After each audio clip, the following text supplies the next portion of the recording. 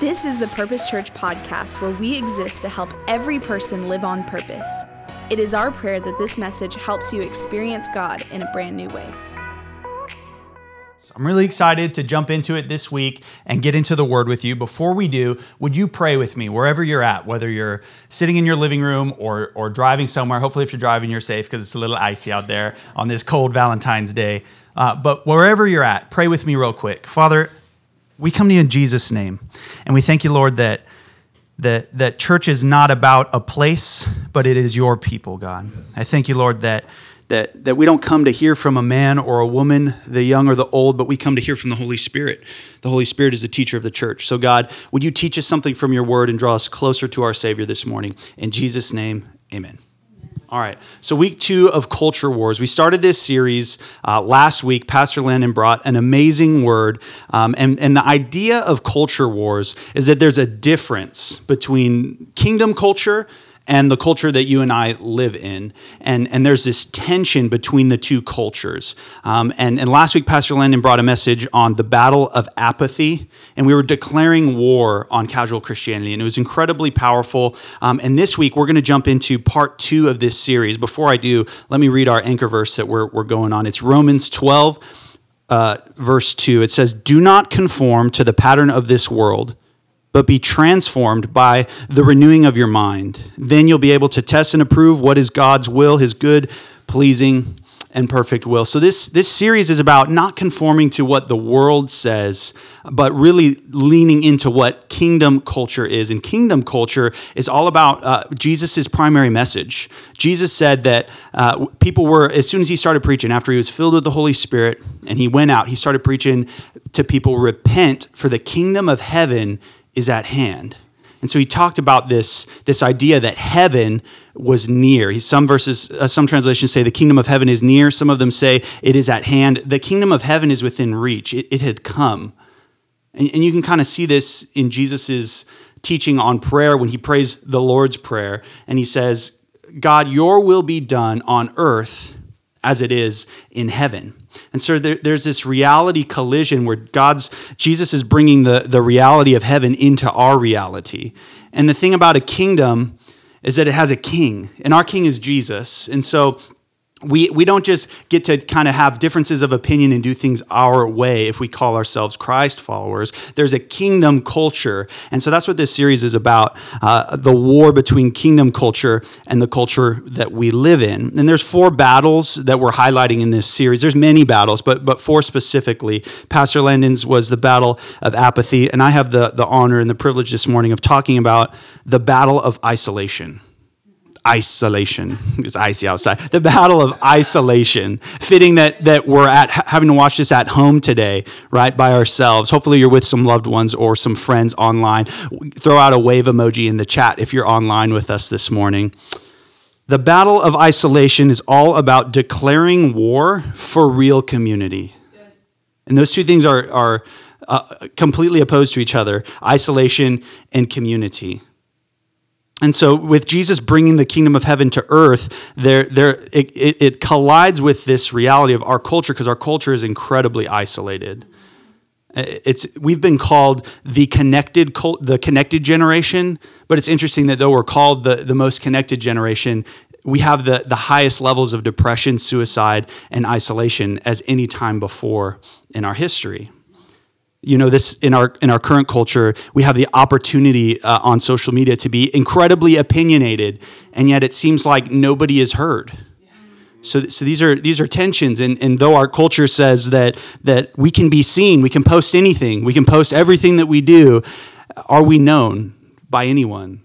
And so despite the access to potential community, it's almost counterfeit what the world is offering, and the kingdom of heaven has a better offer for you this morning. And so I want to look at 2 passages of scripture, 2 kind of stories, and just let the word of God teach us this morning about how to overcome the battle of isolation and how we can declare war for real, genuine community, and why that's even important and why we should go after it. So if you have your Bibles or your phone has a Bible app, if you turn with me to Acts chapter 1, we're going to look here first at what real community is. And when the church as it is today was born in the book of Acts, and we see the beginnings of the church, they had a radical shift in their culture that I think kind of applies to our culture today. So the context here is that Jesus has just risen, all the prophecy is fulfilled, and he tells his followers before he goes that he's going to send a helper. There's a promise that is coming. So we're going to pick up Acts chapter 1, verse number 4. And Jesus is saying, it said, gathering them together, he commanded them not to leave Jerusalem, but to wait for what the Father has promised, which he said, you heard of me, for John baptized with water, but you will be baptized with the Holy Spirit not many days from now. Jump a little bit to verse 8. It says, but you will receive power when the Holy Spirit has come upon you, and you will be my witnesses, both in Jerusalem, Judea, Samaria, to the remotest parts of the earth. So there's a promise of power so that they can go be witnesses. So God's saying, I'm going to change things and send you to do something, but first I'm going to send my Spirit to help you. And this is important because he told them, wait for the promise. Wait for the promise. And it's worth noting that between the time Jesus died and the day of Pentecost was roughly 50 days. Which is kind of a lot of days if you think about it. And the reason that we know this is because the Jewish feast of Passover and Pentecost marked those 2 days. So Jesus died. This is significant. If you're kind of a Bible nerd and you like this stuff, this is pretty significant. The Jewish feast of Passover back in the Old Testament was to celebrate when the Spirit of God passed over the children of Israel, and judgment did not come on them, but mercy did. They spread the blood of the lamb in Egypt over their doors, and death passed over them. And so, interestingly, hundreds of years later, Jesus dies on Passover. And so God's mercy comes. Judgment passes over the people with the death of Jesus. That's exciting to me. And so Jesus dies on Passover, and 50 days later, is another Jewish festival. The Jewish people were really big into their festivals, and it reminded them of things that God had done for them. And so the festival of Pentecost, or the Feast of Pentecost, was actually, interestingly, a celebration of the giving of the law. So it was the giving of the law. When Moses came down with the Ten Commandments, and they had this feast every year to remind them that God had given them the law. And on the first Pentecost, back in the wilderness at Mount Sinai, when Moses first came down with the law, it was actually a bad time because they had begun to have some idolatry in the camp, and many people were worshiping this golden calf that Aaron had built, and it was bad news. And actually, the Bible tells a story. The ground opened up, and 3,000 people were swallowed into the ground in this major act of judgment against the people's sins. That was the bringing of the law that they reminded themselves of every Pentecost, every year at that same feast. They would remind themselves of it. So these two moments are significant as they're waiting, right, for the promise. They're waiting for the Holy Spirit to come, this helper that's going to change everything for them. And so the first Pentecost, 3,000 died, and it's interesting to note, we'll look at it here in a few minutes, that at the birth of the church, when the Holy Spirit fell at Pentecost, 3,000 were added to the church that day. So one marked the beginning of law and judgment, and the other marked restoration for all that had been lost. Even more than those people themselves had lost, because it had been hundreds of years. But this is God's restorative plan. So we'll get into that in a little bit. But I just thought that's worth noting before we move on, that as they're waiting for the promise to come, these two time periods are passing. Verse 14, if you will, in Acts chapter 1. These, all with one mind, were continually devoting themselves to prayer, along with the women and the mother, Mary, the mother of Jesus, and all of the brothers. So they were all together while they waited. So community was required prior to their breakthrough. So community was required prior to their breakthrough. And they didn't know the significance of what was about to happen, and they were waiting 50 days. Can you imagine waiting, and Jesus ascends to heaven, and they're like, all right, we're going to go do this thing. We're going to spread this message to the world, and nothing happens for weeks. 50 days passes. In fact, when Jesus appeared after his resurrection, he appeared to 500 people, scholars say. 500 people. In this story in Acts, in the upper room, when the Holy Spirit falls, there's only 120 people present. So Jesus, and if you read Matthew 28, he commands them to wait. It's not a suggestion. And yet, math is hard, 380 people, I think, is what the difference is there, left. They didn't stay, and they missed the move of God. So that's kind of my first point there, is that community is required even before you see the answer to what you're waiting for. So let's pick it up. Acts chapter 2 now. It says, when the day of Pentecost had come, they were all together in one place. And suddenly there came from heaven a noise like a rushing wind that filled the house where they were sitting. So the Holy Spirit's about to fall. But look at that verse. Verse 1, it says, on the day of Pentecost, all together in one place. That's right place, right time, right people. It's required. Community is required. Obedience is required. Let's keep going. And suddenly there came a wind, verse 3, and there appeared like tongues of fire distributing and resting on them, and they were filled with the Holy Spirit and began speaking in tongues as the Spirit gave them utterance. And so there's this miraculous manifestation of the Holy Spirit, and God shows up.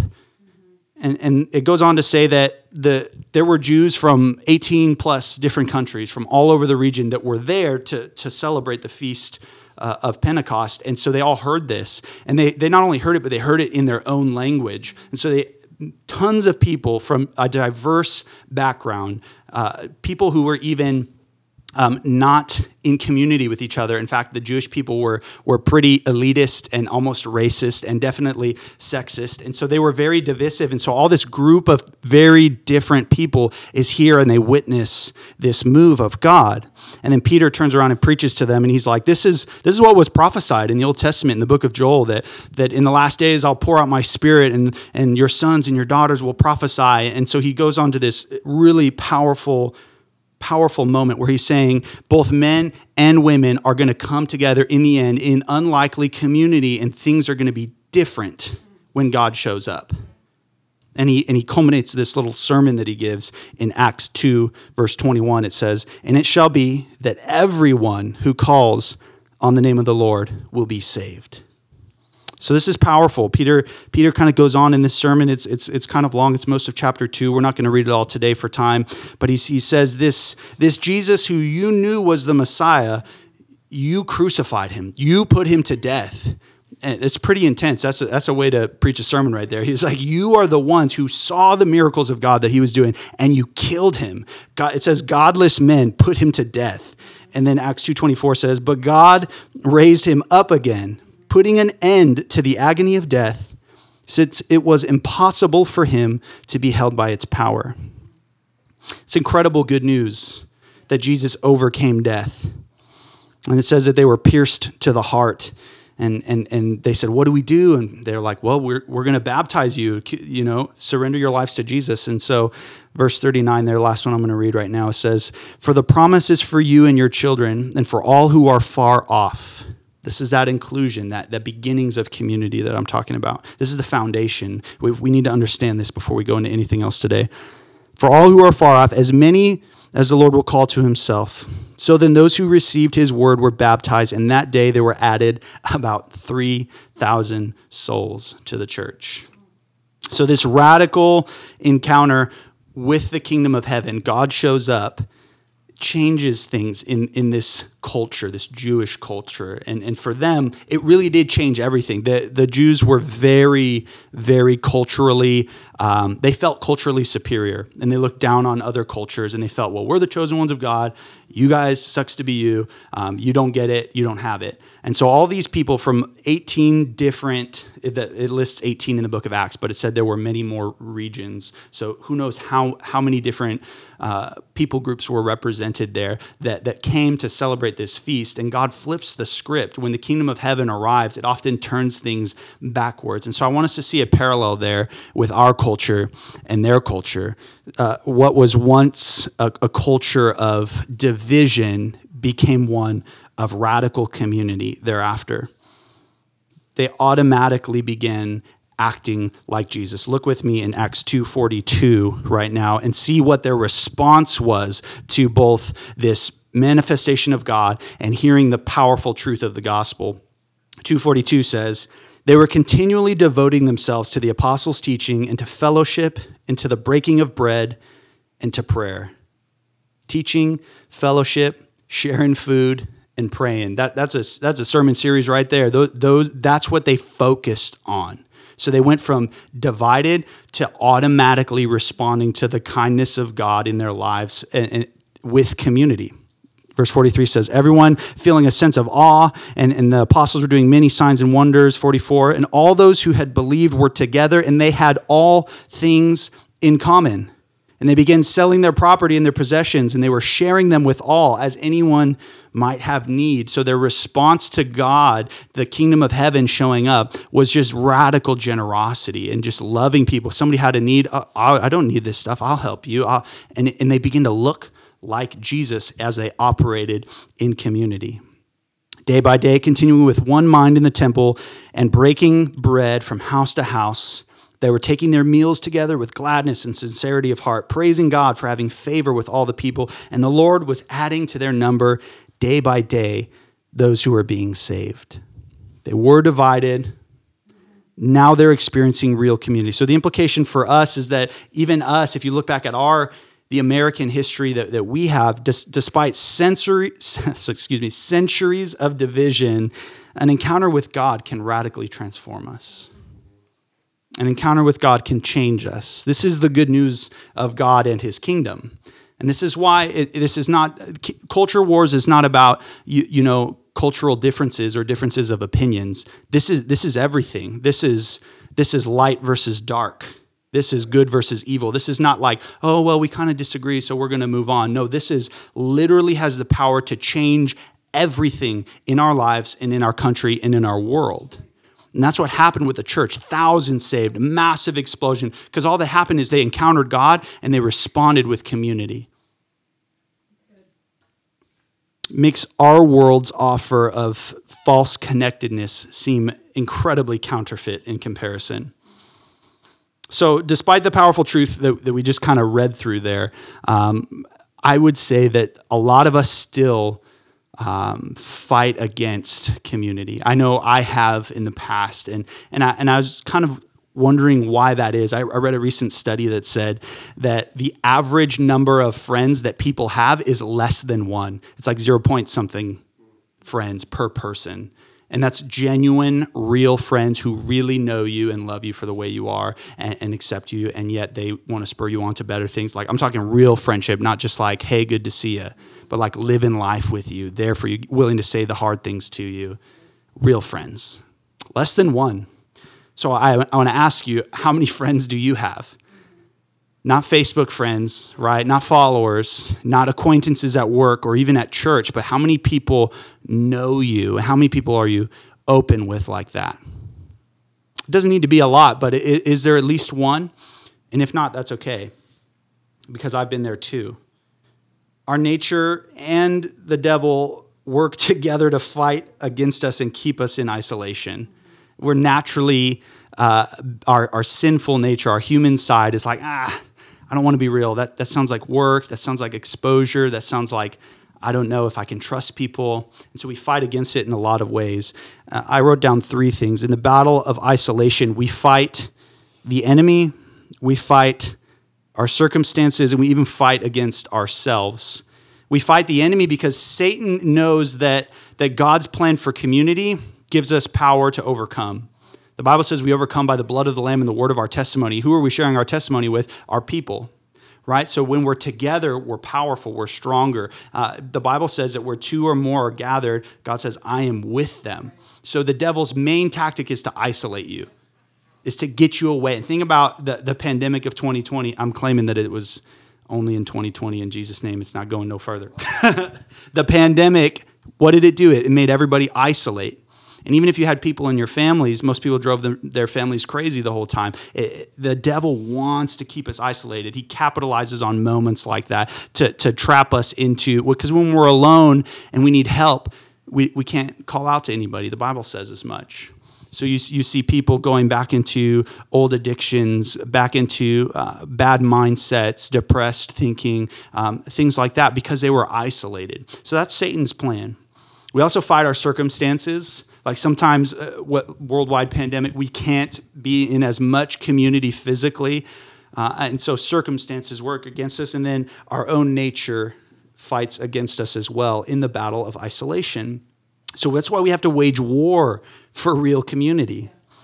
I want to look at a second story here this morning to understand why in the battle of isolation we fall. Why is this a struggle for us? If there's truth like Acts chapter 2 that is just so powerful, it's such a picture of God, why wouldn't we run to that? And I think there's Scripture gives us an answer. If you guys have your Bibles, turn with me to Genesis chapter 3. This is the first picture of broken community. It's the fall of man, this broken fellowship. God in himself is a perfect picture of fellowship. He is fully sufficient in and of himself, the Trinity, God the Father, Son, and Holy Spirit. He needs nothing else. He is perfect community in and of himself. Yet in his goodness, he creates man. And out of the goodness that is in him, out of the love that is in him, he creates man to share in that community, sentient beings who can choose right and wrong and to love him or not. Now, here's where our story picks up in Genesis chapter 3, verse number 1. I'm going to read a little bit of it. Follow with me. Now the serpent was more crafty than any beast of the field which the Lord God had made. And he said to the woman, "Indeed, has God said that you should not eat from any tree?" This is the beginning of deception. This is the devil's tactic. Did God really say that? Is that really what he said? In fact, it was what God said. It was the only command that he gave them. He said, the garden is yours, the earth is yours to subdue. Just don't eat of that tree. And so the woman said, yeah, we can eat of any tree, but, God said you shouldn't eat from this one or touch it or you'll die. And verse 4, the serpent says, "You surely will not die. For God knows that the day you eat of it, your eyes will be opened and you will be like God, knowing good and evil." And this is further deception because they were already created in God's image. They couldn't be more like God already. They were in perfect connection with him, made in his likeness. And so Satan's going after their identity. And it says that the woman saw that the tree was good.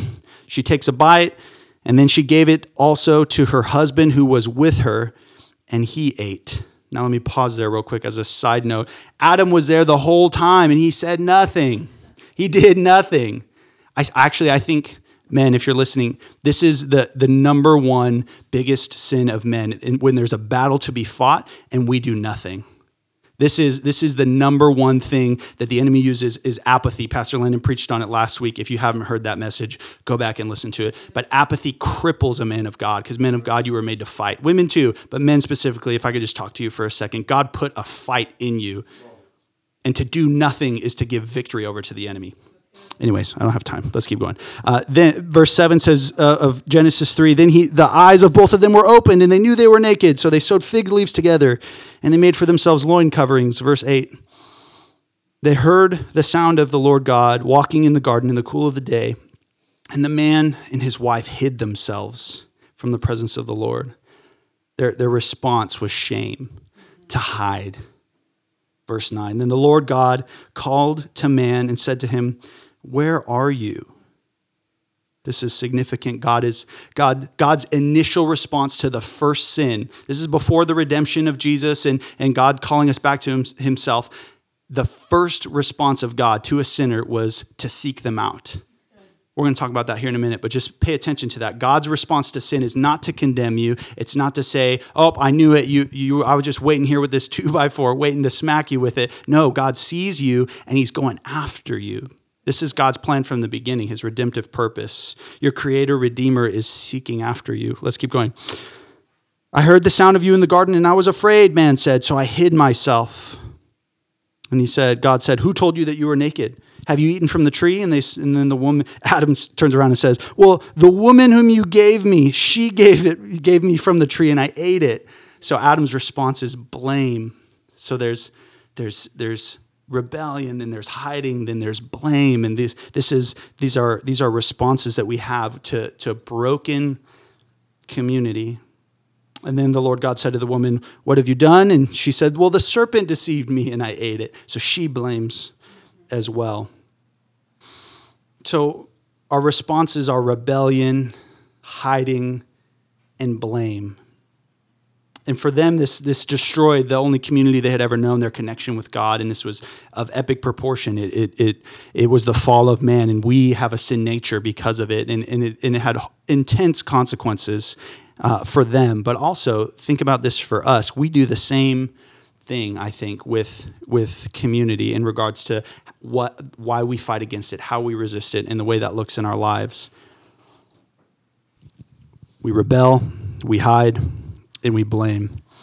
But God had a plan still there in Genesis to restore community back to himself, to redeem what had been lost and the community that had been broken. If you fast forward in Genesis 3 up to verse 15, and God is kind of dealing out the punishments and the consequences of sin. And interestingly, he talks about the serpent and the woman, and he says, and I will put enmity between you and the woman, and between your offspring and hers, and he will crush your head, and you will strike his heel. So from the beginning, God immediately upon the fall of man set into plan a plan to redeem us back to him. And that verse talks about the seed of the woman, which was Jesus, crushing the head of the serpent, which is Satan. And though the serpent would bruise his heel, or some translations say bite his heel, that's the death that was on the cross. It was a minor bruise because Jesus rose back again, like we just read in the book of Acts. So God's plan from the beginning was to defeat this separation and this breakdown in community. I think we rebel, hide, and blame kind of for three reasons. Really, rebellion happened, at least in this story, and I think in our lives too, because of two things: deception and ignorance.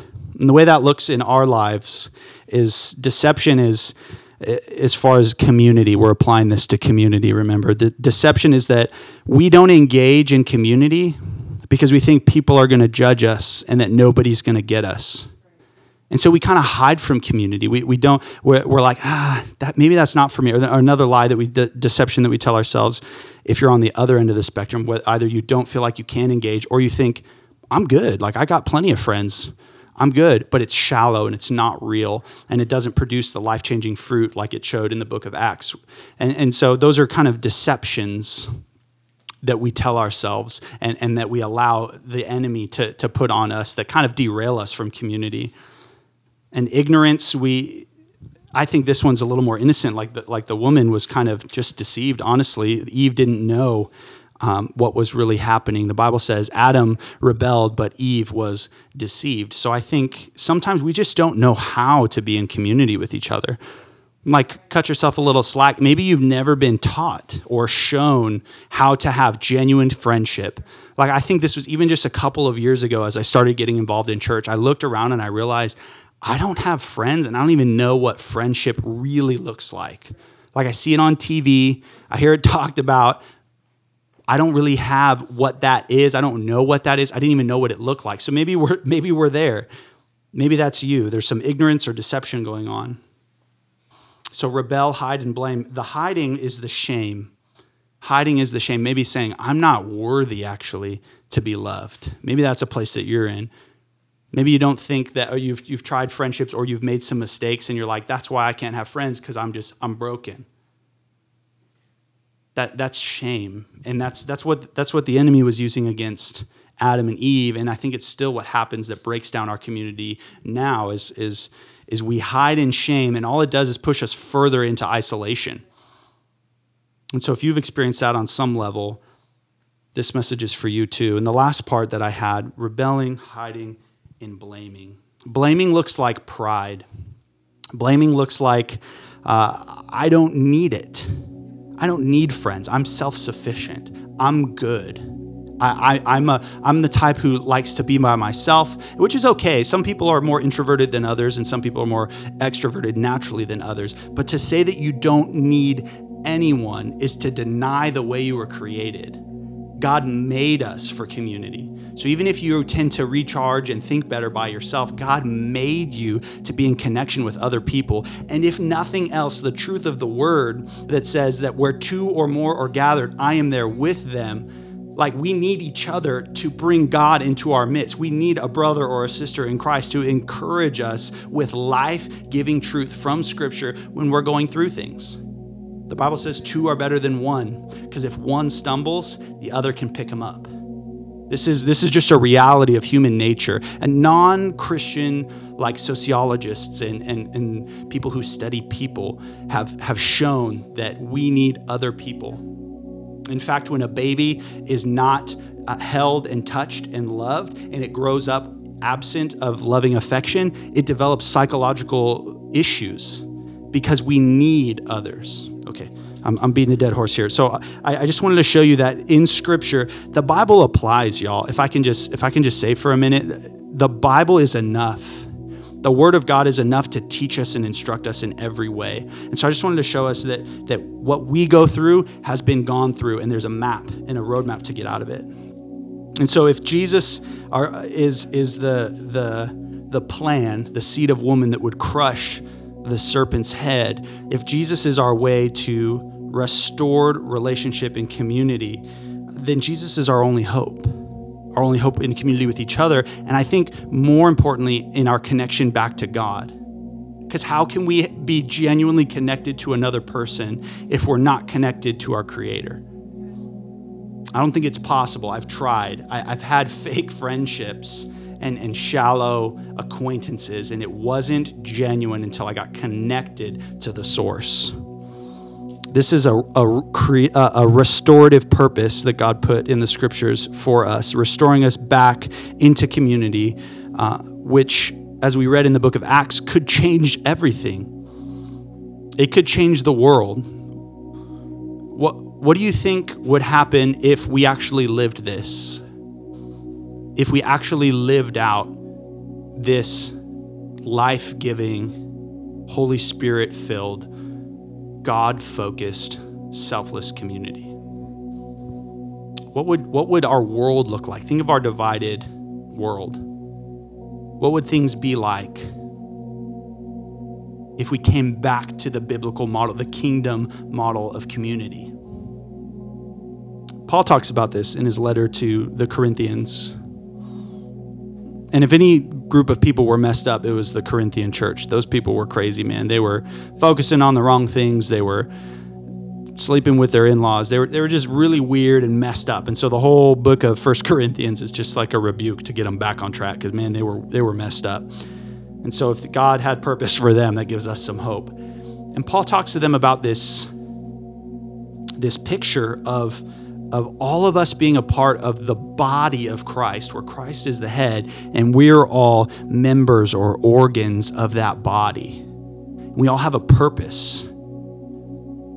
And when that body is functioning well and every part is doing what it was designed by its Creator to do, it shows a picture of Jesus that the world needs to see. See, Jesus in you is the hope of the world. And you can't fully, in your human limitation, express all that is God to everyone. But you and your brother and your sister in Christ and I and everybody at our church and people at the church down the road, as we collectively begin to live our purpose, we represent Jesus to the world. You show your representation in the giftings that God has given you. I show mine. And at the end, the world goes, that's Jesus? The church as a whole, that's Jesus? I want to know more about that. That's what they're drawn to. There's an interesting, I wouldn't call it a dichotomy, but it's an interesting tension that I've run into as a Christian, that whenever I see something in Scripture, I really try to do it more. And so maybe this is you. Maybe you're like, I've tried to be in community. I've been burned. You don't know what I've been through. You know, I tried to have friends. I don't like people. Like, whatever your excuse is, whatever your reasons are, we try to do, and I think we err when we try to do. I think our purpose really, the purpose of every Christian ultimately is not to try to be like Jesus, because then that makes it about us and what we're doing. I think our purpose is to stare at God for so long that we begin to look like him. Stare at Jesus so long, look for him in the Word, look for him in what he's doing in your life, long to be with him, long to connect with him, and just look at him, and before you know it, you start to look just like him. And I think the body of Christ looking like Jesus is exactly what the world needs. I think the main point of community is that it points us to relationship with God. And then we just model that in our relationship with others. And maybe you're far from that. Maybe you either the model of community or even just feel like you're far from God. Can I encourage you this morning that God is actually coming after you, and that nothing that you've ever done could ever make him not want to come after you. Adam and Eve literally did the exact opposite of what God told them. They broke. That's like think of a marriage, and they just did the most offensive thing. They went after another. They went after something else besides their first love. And God's response was to pursue them. And that's his response to you today. He's coming after you. He wants you. He loves you. He sees your sin, and actually your sin is bad.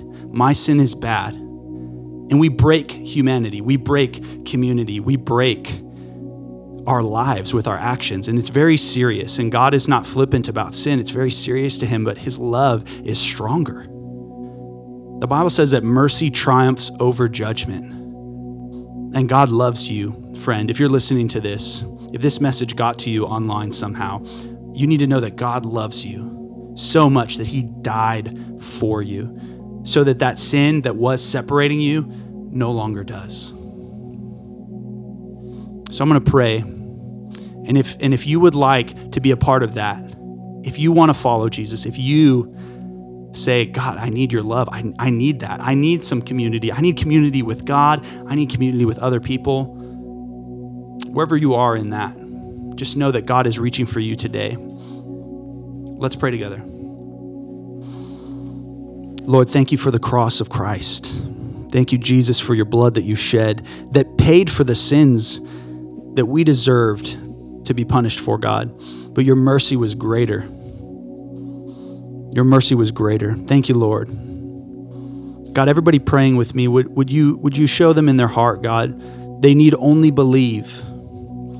The word says that anyone who calls upon the name of the Lord will be saved. So if that's you today, call on him. Say the name of Jesus, even if it's in your head or in your heart. Just say, Jesus, I need you. Jesus, help me. Thank you, Lord, for your goodness and your love and your mercy. In Jesus' name I pray.